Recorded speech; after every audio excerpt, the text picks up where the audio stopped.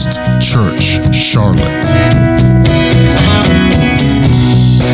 Let me echo what you've already heard. If you're visiting with us today, thank you for worshiping with us today. We're lucky to have distinguished visitors such as yourself. Feel right at home. We're just home folks. We're not fancy. We're just love to come together and worship the Lord together. We're honored to have you here today.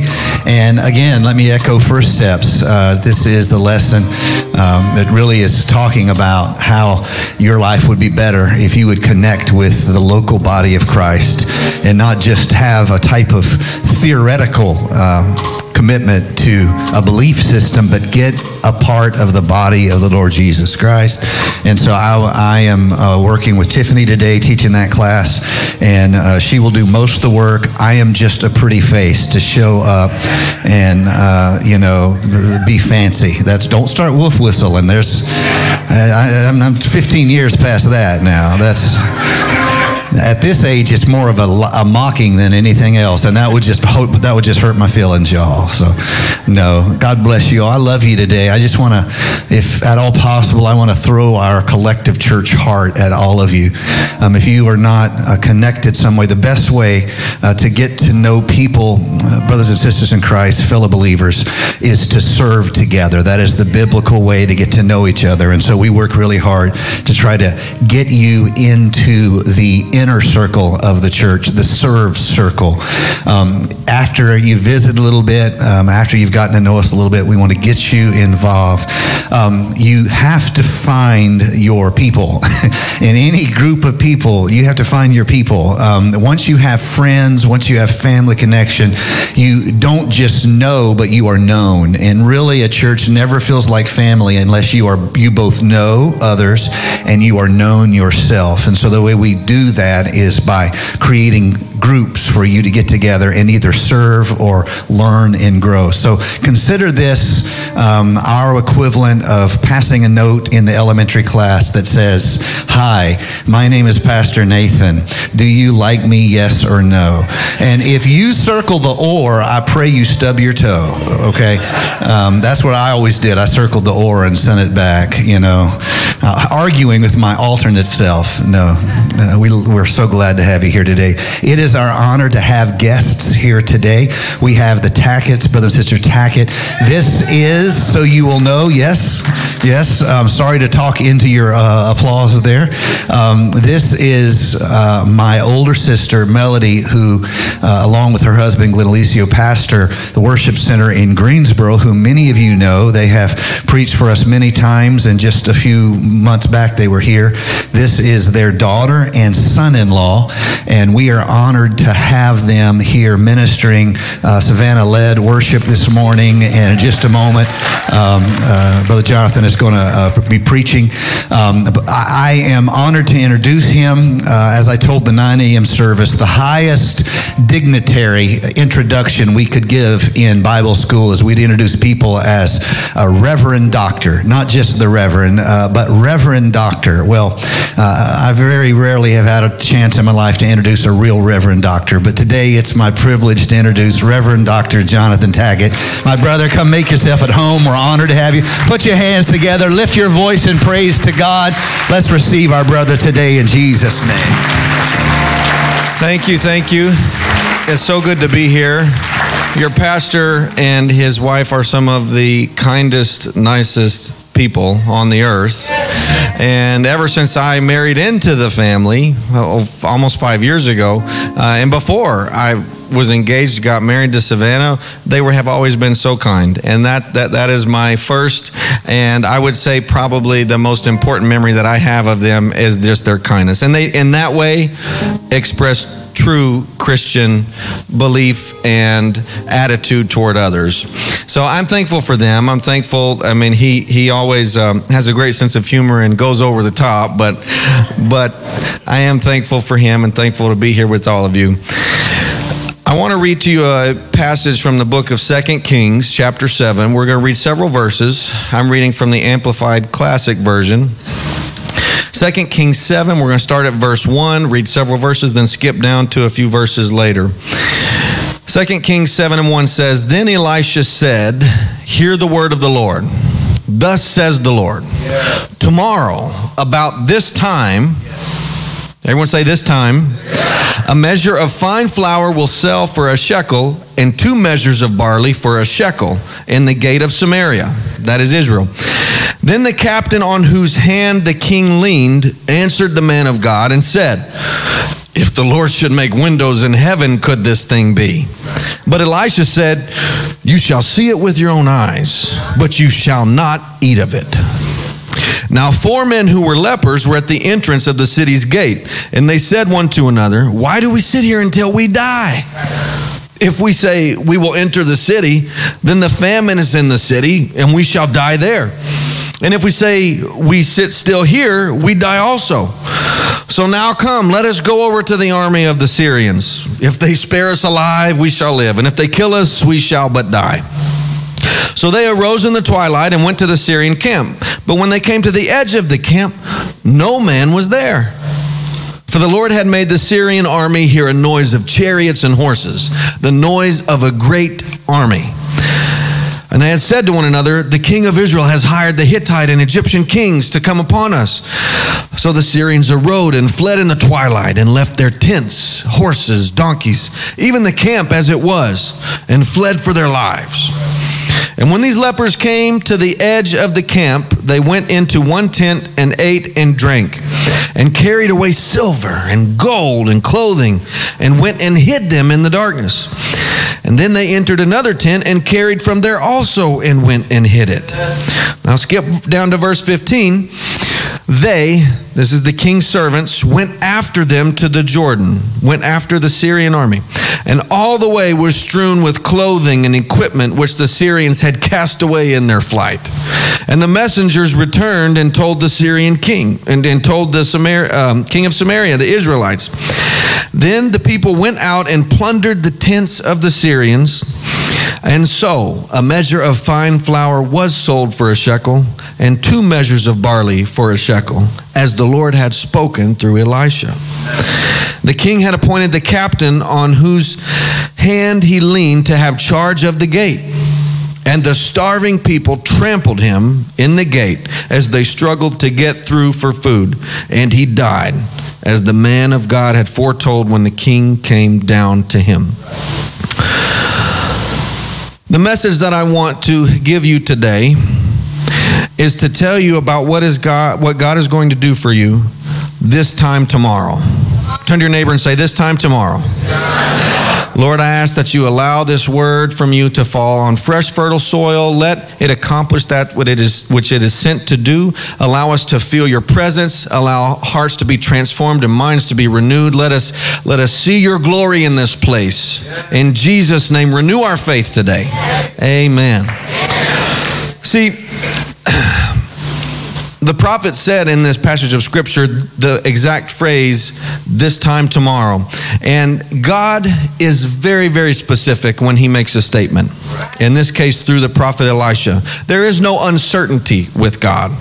He knows exactly when your moment of victory is going to happen. He knows exactly the circumstances. He's got it down to the exact millisecond. There's no ETA with God. There's no estimation. There's no approximation. When he said this time tomorrow, he doesn't mean sometime tomorrow. He doesn't mean around this time tomorrow. Not like the delivery guy between this time and this time. Not some unknown certainty. It's an absolute certainty. By this time tomorrow. You can count on it. That's the way it's going to be. This time tomorrow. Now, it's important anytime you read the Bible, or anything for that matter, to know the context in which it is written. The context of our passage of scripture in chapter 7, 1 Kings, can be found going backwards one chapter in chapter 6. And what you'll find if you read this story is that the king of Syria was at war with Israel. And there's a very popular story in chapter 6 that many of us have heard. And specifically, the king of Syria sets up his camp. And Elisha sends a warning to the king of Samaria, or Israel, not to go near there, that area of the enemy camp. So the king of Syria, the enemy, found out, got mad, and found out Elisha was the one who warned the king of Samaria. So the Bible says that he sent a great army. in the night and surrounded the city of Dothan where Elisha was. And subsequently, Elisha's servant sees the enemy army of Syria and becomes terrified. And Elisha says, Lord, open his eyes. Let him see that those who are for us are more than those who are against us. And the Bible says that the eyes of his servant were opened, and he saw a mountain full of horses and chariots of fire. But Elisha prayed that the Lord would smite the enemy with blindness. With blindness, not smite them to kill them. Then he brings them back to the king of Israel or Samaria, blinded, and then he prays for the Lord to open their eyes again, and he does. And so the king of Israel then asks Elisha, should we kill the enemy army? And Elisha says, no, feed them and send them on their way back. Halfway through chapter 6, it says, then some years later, or afterwards, some time later, the king of Syria, Ben-Hadad, gathers his, this time not a great army, but his whole army, and besieges Samaria, perhaps to get revenge, perhaps because he never let go that he lost the first battle and his army came back fed, blinded, but eyes opened again, and he was just upset, or whatever the reason. He then sent his whole army to besiege Samaria. And then that leads us up to our text. And now, during this time when Syria was besieging the city of Samaria, things were extremely bad. People were starving. The Bible says a great famine came to Samaria. They were eating animals they normally wouldn't eat. They were selling donkey heads, the Bible says, for 80 shekels of silver. Now, a donkey was unclean to the Israelites, so it normally would not be eaten unless it was extremely dire circumstances as a last resort.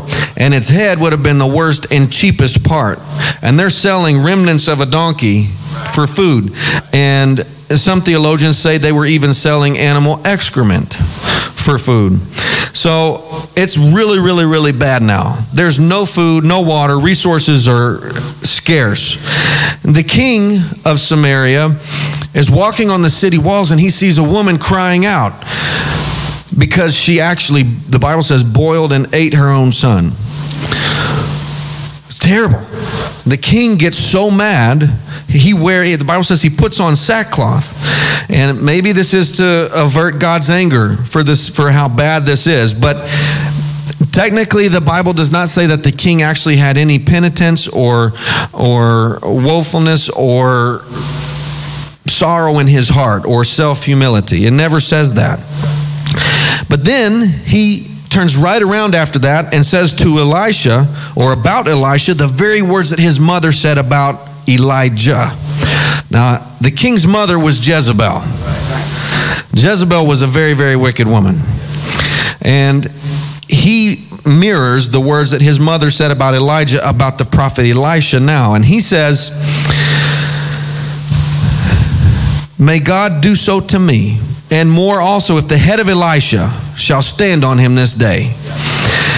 So, after he sees the woman moaning about what she did, he threatens the prophet.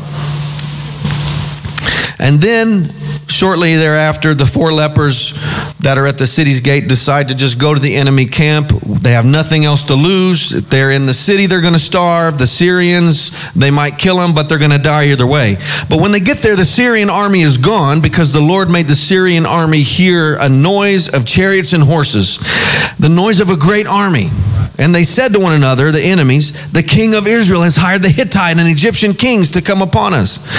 So the Syrians arose and fled for their lives. And then the Israelites went and got the spoils of the enemy's camp.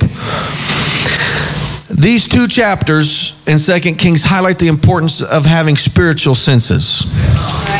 Spiritual senses. We all know the 5 senses we have, but these highlight the importance of spiritual senses. And there's a lot of spiritual sensing going on in these 2 chapters because Elisha prays for his servant to have spiritual vision to see an army that's surrounding them to defend them in chapter 6. And in chapter 7, the enemy army hears chariots and horses' hooves that they can't see with their natural eyes. the enemy here was stuck with only their natural senses.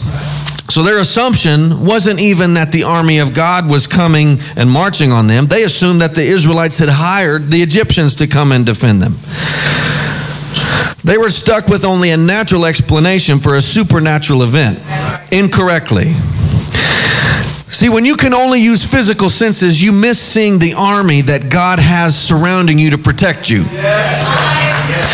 When you only use your physical senses, you don't have spiritual vision, and you can't see if there's a spiritual attack coming. You can't see God's protection on your life. You can't hear His voice. You can't recognize a lie from the enemy from a voice of truth. You can't hear God's voice. You can't feel a touch from the King of Kings if you don't have spiritual senses that are at work. Somebody needs to pray for themselves today that they can have their spiritual eyesight and ears opened. Amen? We got to be able to see spiritually and hear spiritually, not just physically. Now, in siege warfare, one army would lay siege or essentially trap in a city or a group of people inside a city walls. And in doing so, the people in the city or inside the walls are prevented from going out, and they use up all their resources, basically just starving them out. So they use all their food and water, and the result of that physically is the bodies get weak of the people that, how many know that if you don't eat, you feel weak? Okay. Some of us might need to fast and just test it out and see what it's like. But the body gets real weak if you don't eat. And so not only are these people not eating and getting weak from just being bereft of basic nutrients, but they're also having weakened immune systems. And they are reverting to eating and drinking things that they normally wouldn't eat and drink. Yeah. And there's some original documents from soldiers and civilians in sieges that state they actually started drinking sewer water for water. I mean, this is really, really bad. If you're eating animal excrement and you're drinking sewer water, they're eating waste and trash just to try to stop the hunger pain in your belly. And so because they're doing these things, they're starting to get sicker and sicker and getting sicknesses and diseases that they normally wouldn't get. In other words, they get susceptible to opportunistic infections. Infections that only come on you if there's an opportunity for them to. Normally you wouldn't get them, but because there's an occasion where your body's weaker than usual, they can get in. And they become infected with these type of diseases that normally they wouldn't get. And so people are dying of starvation and disease and just filth, and they can't even take the bodies outside the city because they're trapped in. So the Bible says they start burying them in ditches inside the city, which contaminates more of the water supply, causes disease to spread even more. It starts smelling in there, getting nastier and nastier, bodies decaying. I mean, this is really bad. I'm not trying to be too graphic, but this is a serious problem for someone who's stuck inside during a siege. And things are going from bad to worse. And I'm here to tell you today, I don't know who in here under the sound of my voice this applies to, but someone has felt like they have been trapped by the enemy. And you are stuck inside your four corners of your house, inside the corners of your mind, the four walls that's between your ear and ear. And the devil's got you trapped in there, and you're surrounded and stuck and isolated, and you're drained dry. And you can't even feel any joy or peace because you feel so suffocated from being under siege. And it's caused you to do things that you wouldn't normally do.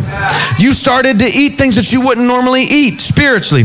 You've done things you never thought you would do. The enemy's got you so sick in your body and messed up in your head that you're doing things unthinkable. You've been starving for so long, you started doing things that any human would think are inconceivable. You're trying to quench thirst from things that can't do it.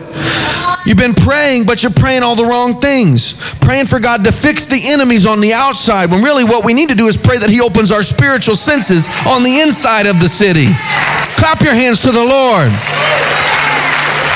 We need to pray that God allows a fresh anointing to fall on our eyes and our ears so we can see what He sees and hear what He hears. The truth is there's so much sickness inside the kingdom that we have to have emergency intervention just to get better so we can see. Because we've been infected with opportunistic spirits. Opportunistic infections are often, not infrequently, parasitic in nature, meaning they are parasites that actually get their life by feeding off of yours, by sucking life out of you, sucking nutrients out of you. Parasites live off of others. And if you give in to a small negative thought, it can lead to a worse one. What am I saying? Some of us have been giving in to doubt and fear and hopelessness, and then we start having suicidal thoughts. Am I preaching to anyone in here today? Someone's been watching so much fantasy and playing fantasy video games, you don't know the difference between reality and fiction. Uh-oh. Someone's been giving into gossip, and now you got a spirit of Jezebel, and you don't even know it. You've been listening to sad music all day, this melancholy, dramatic music, and then wondering why you're sad all the time. And now you get a spirit of depression on you. Don't do the small thing, because it can lead to a bigger one down the road. You need to allow God to open your spiritual senses so that you can tell the difference between hopelessness that the devil makes it look like is surrounding you, and the reality that those that are for you are greater than those who are against you. Come on. The enemy's been trapping someone in here in a siege for a long time, and then within your own walls of your home, you felt isolated, and the devil's been draining you dry of your joy and your peace, and you haven't been able to see outside without just looking at all the negative events of the world going on. All you can see is the enemy camping all around about you. You see all the current events, all the problems, and you get depressed and terrified of the enemy on the outside, and you can't fathom stepping outside the walls. There might be someone in here who just barely is able to step out their door every day for fear of whatever else is out there. I'm talking about fear of trauma, fear of injury, fear of peril, fear of sickness, fear of viruses. Oh, God, help us. You can't even get outside your house without being consumed in a spirit of fear. And you think it's just your lot to sit in here and starve out and wait it out inside the walls. Come on now. The problem of staying inside the walls, though, is that you start looking for problems inside, and you start seeing imperfections in the church and other people.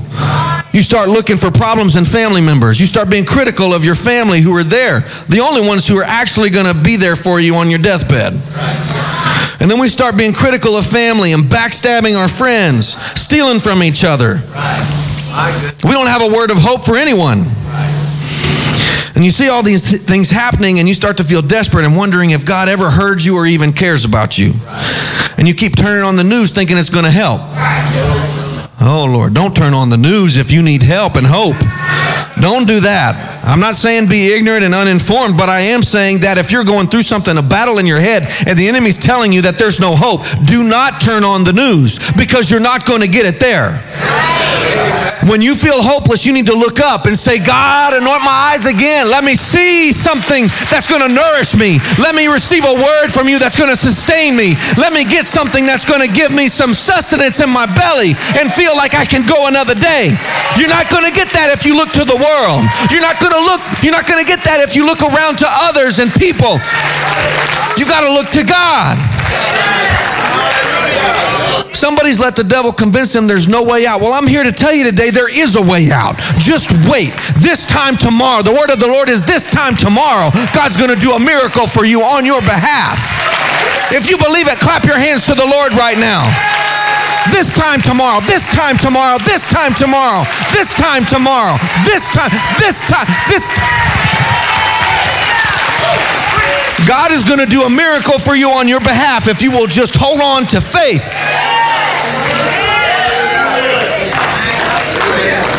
This time tomorrow, the enemy's going to scatter because the Lord's going to make them hear an army that they can't even see. That's what the word says. Now, in this story, the captain of the guard of the Israelites for the king expresses doubt. And Elisha says that he will see a miracle of abundance happen. He'll see the miracle happen, but he will not partake of it. And the thought occurred to me, why? Why would Elisha pass this type of terminal judgment? or prophecy to the king who just tried to have him killed? Why would he not do it to the king who just said, I want Elisha's head? Why would he not do it to the enemy army? Why would he not do it to the woman who committed this abomination by eating her own child? Why the captain of the guard? Why did he say, you're going to see it, but you won't get to partake of it? He's the only one in the whole story that the Bible says was killed when there was plenty of reason to have others killed.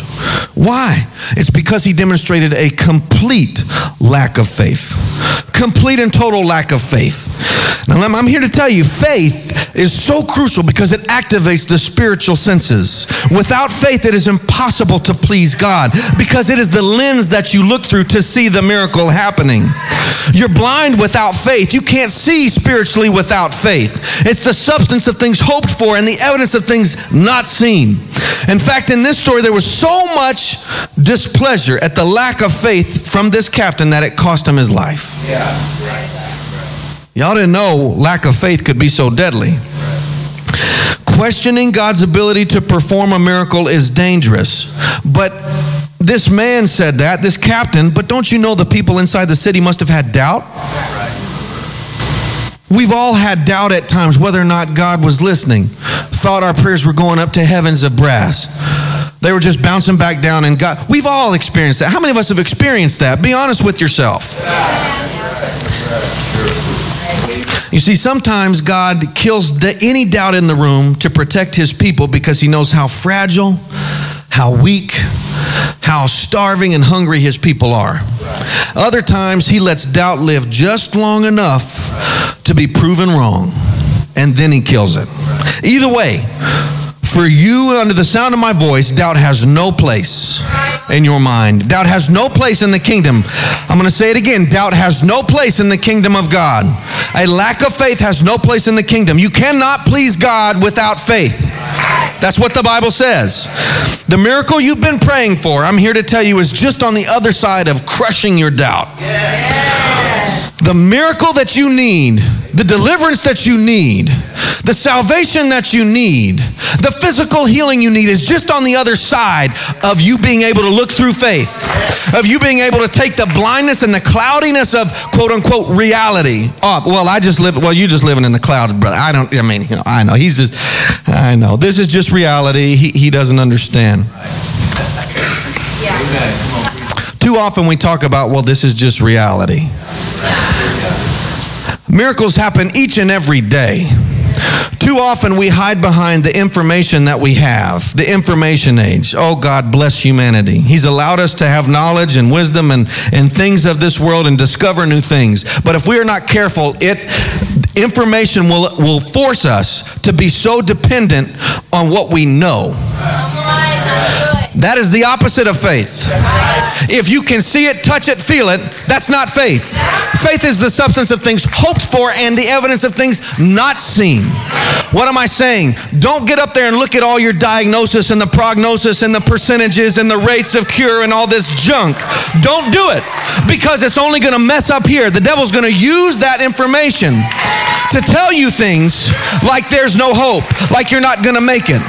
And I'm not saying you can't do it, but I am saying that you better be very, very careful because the tendency will be to rely on information.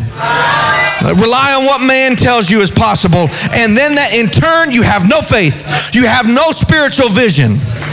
You have got to allow yourself to trust in God and not man. Look, let me tell you. I'm a doctor, okay? I've seen miracles happen. Many of us have heard or have personal stories where we hear people that say, well, the doctor said he didn't know what happened. How many of us have had something like, or heard a story like that? Well, they don't know what happened. It just is gone. That happens every day. And it's not because of something that man did. They'll do all but admit it. They just say, I don't know. How many of you been to the doctor and all they give you is a bunch of different ways of saying, I don't know? Trained to give you all these statistics and, there's this % chance of this and this % chance of this. And that's great. Come on now. And don't get me wrong, I believe in medicine, okay? You're not going to find someone who believes in it more. But what I am telling you is that while you listen to the doctor, while you take whatever medicine or do whatever they say that you need to be doing, you better be grounded in your faith and say, okay, you better be able to listen to a negative report and not let it consume your mind with fear and say, but those that are for me.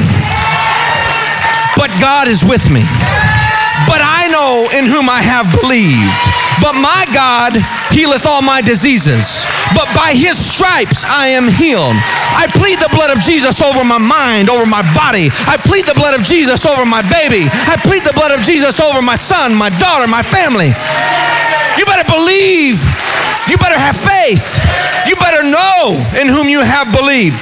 Because this world is going to tell you all kinds of junk, and the devil's going to use it to squash faith. And I'm here to tell somebody today, you need to get a hold of God and believe in what he's going to do for you so strong this time tomorrow that you got to squash that doubt. Don't let the devil tell you it's not possible. Hallelujah. Elisha said, this time tomorrow. And the captain doubted it. And he was trampled by the people of Israel. Now, if you remember, the Bible said that the enemy heard the sound of an army, the sound of marching feet and horses' feet, and they fled. And it occurred to me, it's interesting that the same method for striking fear and driving out the enemy without killing them is the exact same method by which doubt was trampled and killed. It's the stomping of feet.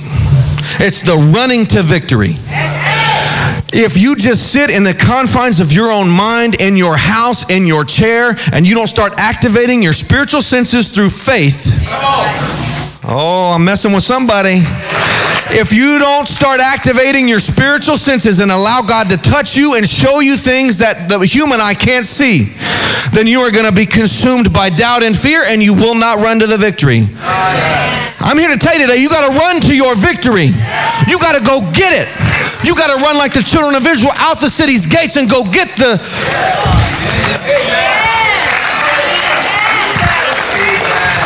Someone in here is about to trample on their doubt. Someone today is getting what I'm saying, and they're going to crush the hopelessness that's been telling them that there's no hope. They're going to run right to victory, and in the process crush all doubt and fear and hopelessness. I said crush, stomp on, obliterate their doubt on the way to victory. But it takes movement. It takes action. It takes a forward momentum to get to victory. But you can't see that if all you rely on is what your physical senses say. What am I saying? If you want victory, you got to go get it. You say, well, doesn't God give the victory? He already gave it to you. See, the devil likes to tell you that because of your circumstances and because of the situation you're in and the environment around you and because of this, that you have no hope and there's no victory. Honey, the battle was won on Calvary over 2,000 years ago. The devil doesn't have victory, and he knows it. But he's been lying to you when you start to believe a lie that you don't have victory.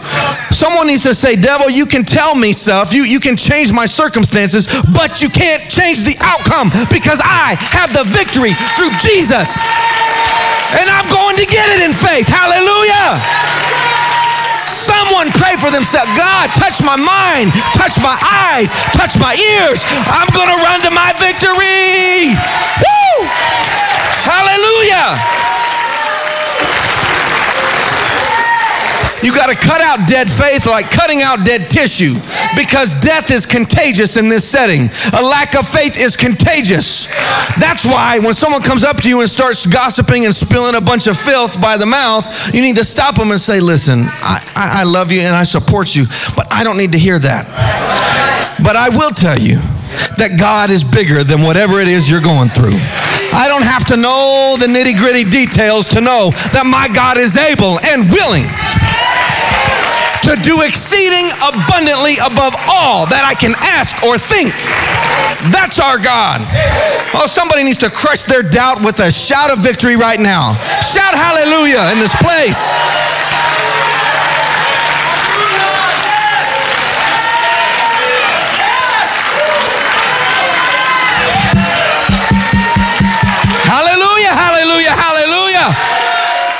the name of Jesus over your life. I speak the name of Jesus over your distress. I speak the name of Jesus over your disease. I speak the name of Jesus over your children. I speak the name of Jesus over your finance. I speak the name of Jesus over your destiny. Crush your doubt right now. Squash it in the name of Jesus.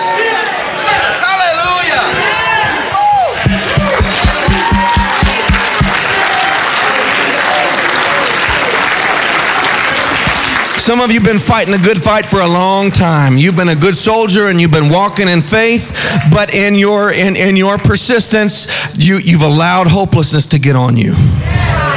I said someone that's been fighting a good faith and doing a good job for a long time has allowed the devil to start whispering trash in your ear, such that you start believing it. Hallelujah. It's a lie. The devil's a liar. He knows he's the loser in the end. He knows it. He can't beat you ultimately. But if he can get you to believe his trash, then you defeat yourself.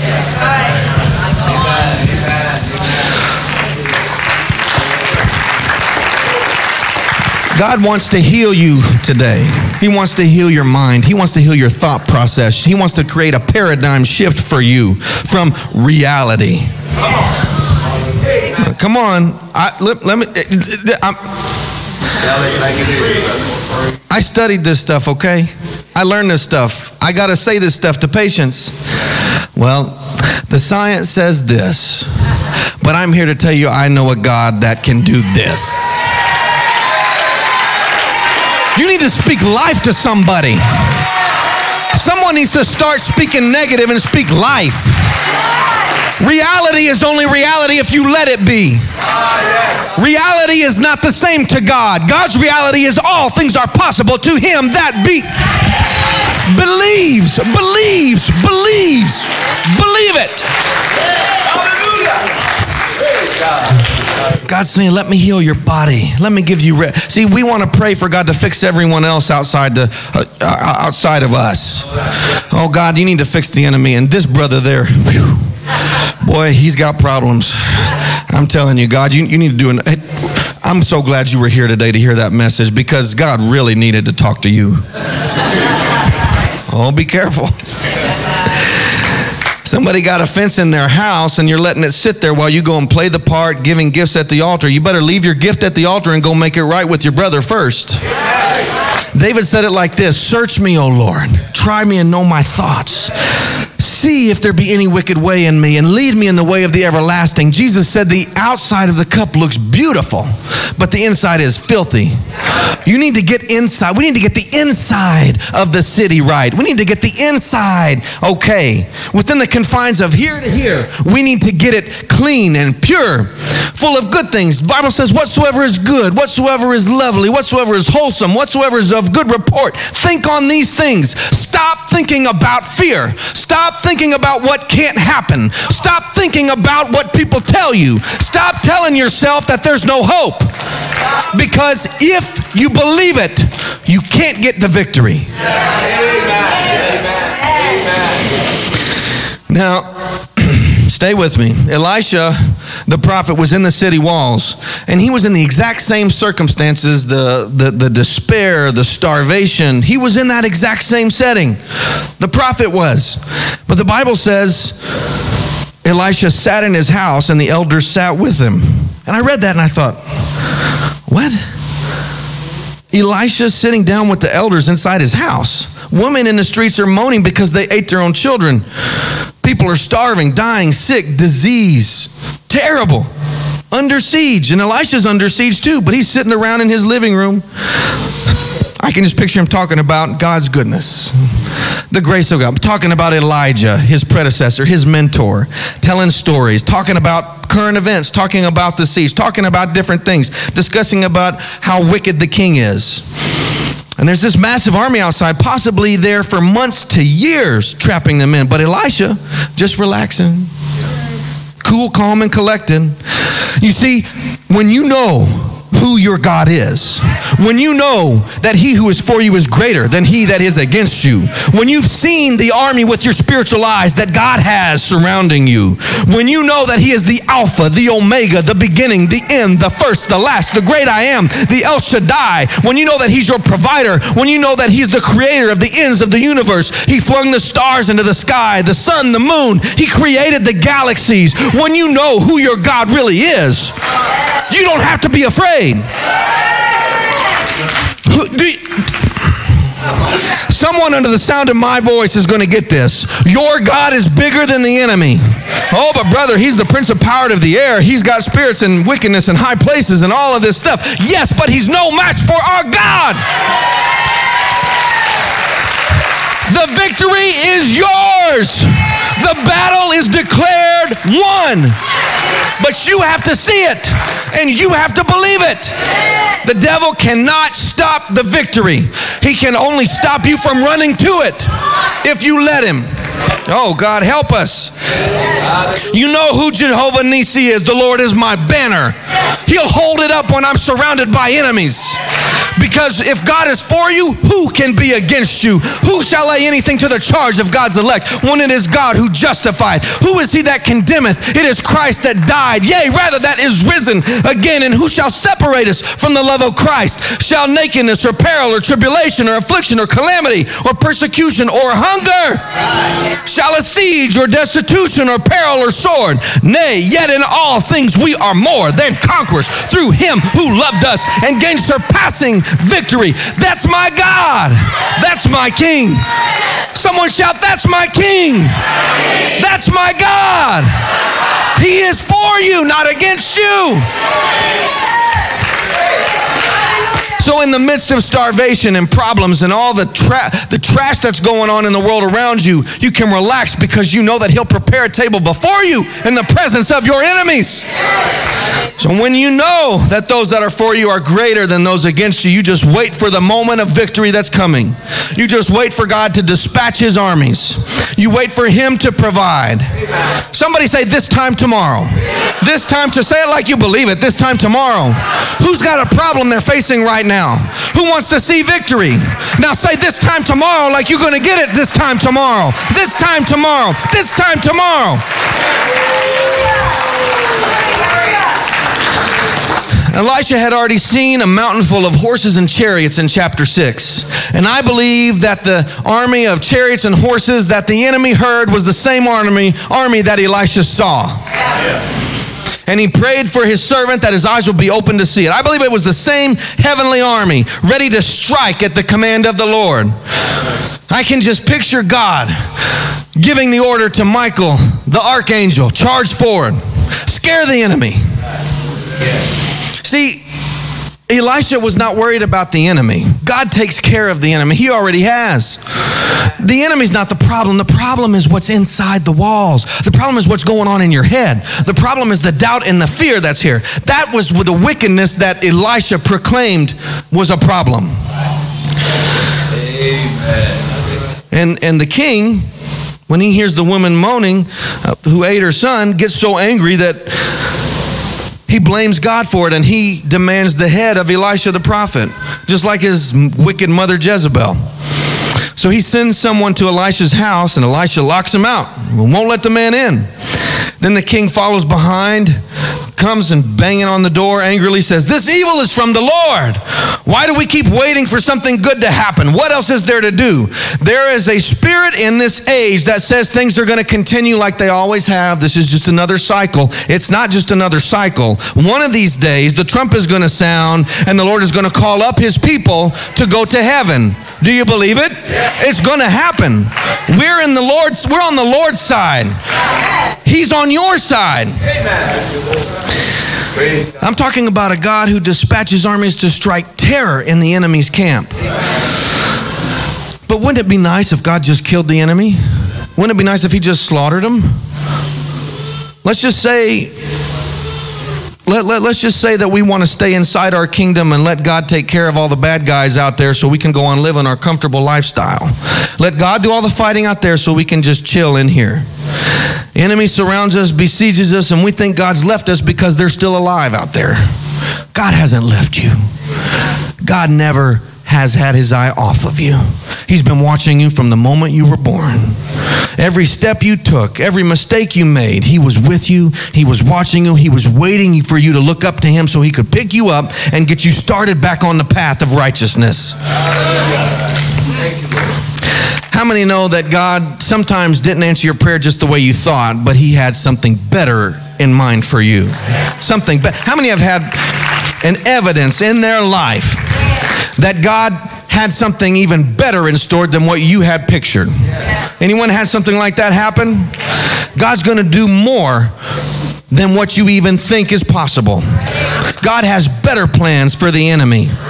See, he lets them hear a supernatural event taking place, even though their assumption was it must have been an army from Egypt that Israel hired. And they get so afraid, they don't even think to take their stuff with them. The Bible says they left their food and all of their possessions and their equipment, not even their gold or silver, their belongings. They leave it all behind. And then they strip as they're running and leave their clothes and equipment behind. As the Bible says in verse 15, there were clothes strewn all about from the enemies running away. God literally scared them out of their own clothes. God just doesn't get rid of the enemy, but he pours abundance and blessing on his people. Does anyone need that in here today? Does anyone want that in here today? God gives them a new set of clothes and garments, new weapons, new equipment, food and nourishment and sustenance and gold and riches. That's what happened. And if God had killed the enemy, all those clothes that the Israelites got would be ruined with all that nasty blood. See, God gives the children of Israel the weapons of the enemy. And I'm here to tell you today that God's about to take what the enemy meant for evil and take his weapons from him and give them to you so that you can start exacting a vengeance on him with the sound of faith and victory. What am I saying? The enemy only has you in his hand if you believe him. He actually in the real reality does not. But you have got to have faith enough to believe it and to see it. Because this time tomorrow, the Bible said the bread was cheaper than it was now. Amen. God's about to transplant wealth like he did in the Israelites, a transplantation of food and abundance and prosperity. The definition of prosperity is abundance. See, these people had more food than they had money after they went and took all that the Syrian army had. This time tomorrow, bread was cheaper than it started. In other words, there was more supply than there was demand. Any economic people in the house? There was more supply than demand because God is the God of supply and demand. He manipulates it how he chooses. That's Jehovah Jireh, your provider. John said it like this: I sent you to reap a crop for which you have not toiled. Other men have labored, but you have stepped in to reap it and the results of their work. In other words, in the space of one day, God can turn everything around in your situation. You've been going through a problem for a long time, but I'm here to tell you that this time tomorrow, in the course of 24 hours, God can do the miraculous on your behalf. He can do the miraculous for your family. He can bring deliverance to his people. Just 24 hours, God can turn your starvation into abundance. Clap your hands to the Lord if you believe it. One day can change everything. The prophet said, this time tomorrow, and when he spoke the word of the Lord that the famine would turn to feast, the captain doubted and said, if the Lord should make the windows of heaven, could such a thing be? And then the starving people trampled him and killed him on their way to the abundance that God had made for them. There is no room for fear. There is no room for doubt. There is no room for weakness of faith. The Bible says he's given to each of us a measure of faith. And some of us have had circumstances that have weakened our faith. You need to pray for yourself that the Lord will strengthen your faith and give you a new measure of faith and give you a double portion of that confidence in who he is. See, God supplied the whole kingdom of Samaria with food and equipment and supplies in such abundance that there was a surplus. Anyone want a surplus? Does that sound good to anyone? You want a surplus? You want to have to worry about the same stuff you've been worried about? And it all happened in just one day. And God set loose the captives with just a sound. The enemy didn't even fight to defend themselves. They just were so afraid that they fled out of their clothes.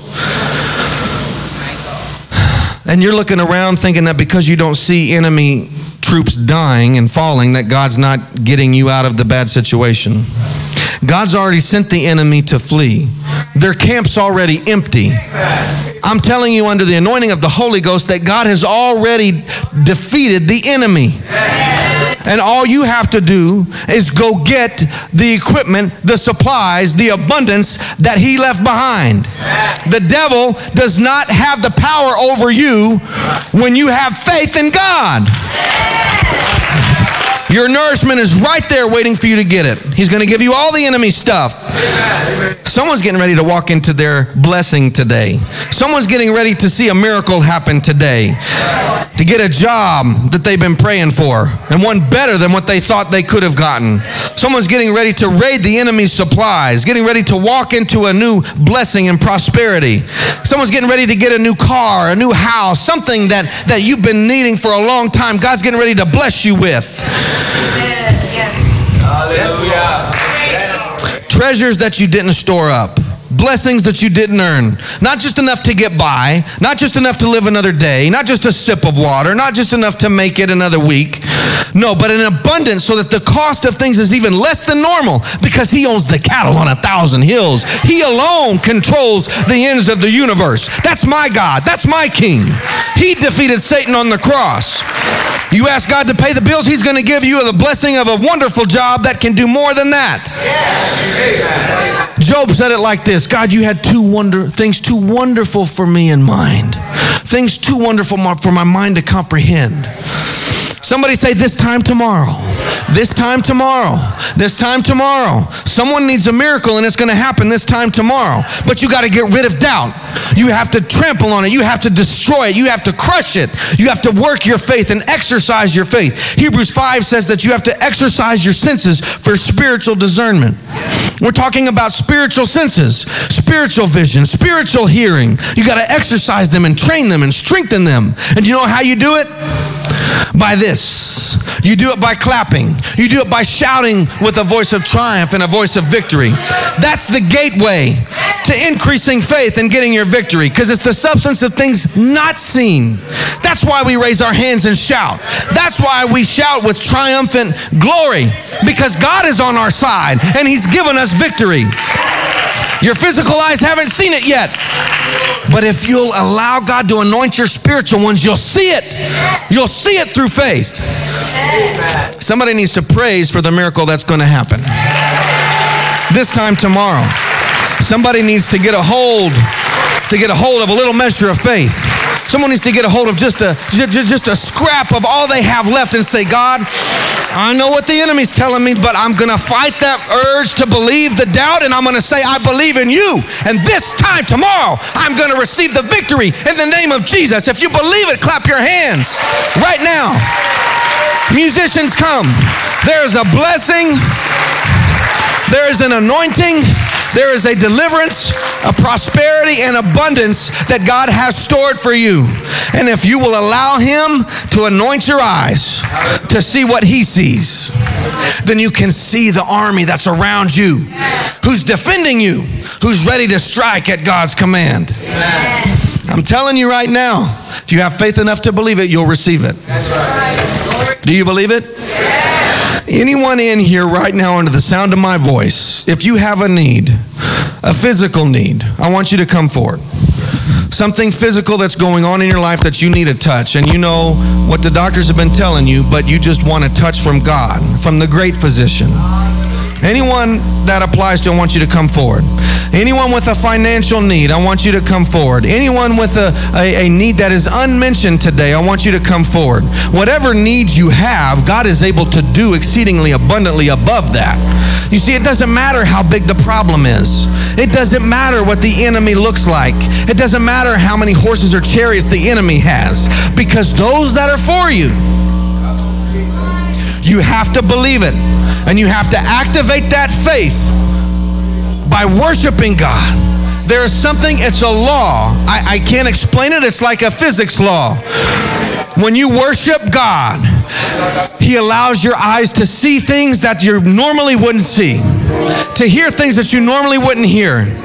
I'm here to tell you today, God is going to do the miraculous and the impossible through you, because nothing is impossible with God. I want you to worship right now and get your faith activated. Crush your doubt, because this time tomorrow, you're going to see victory. If you believe it, you're going to see it in the name of Jesus.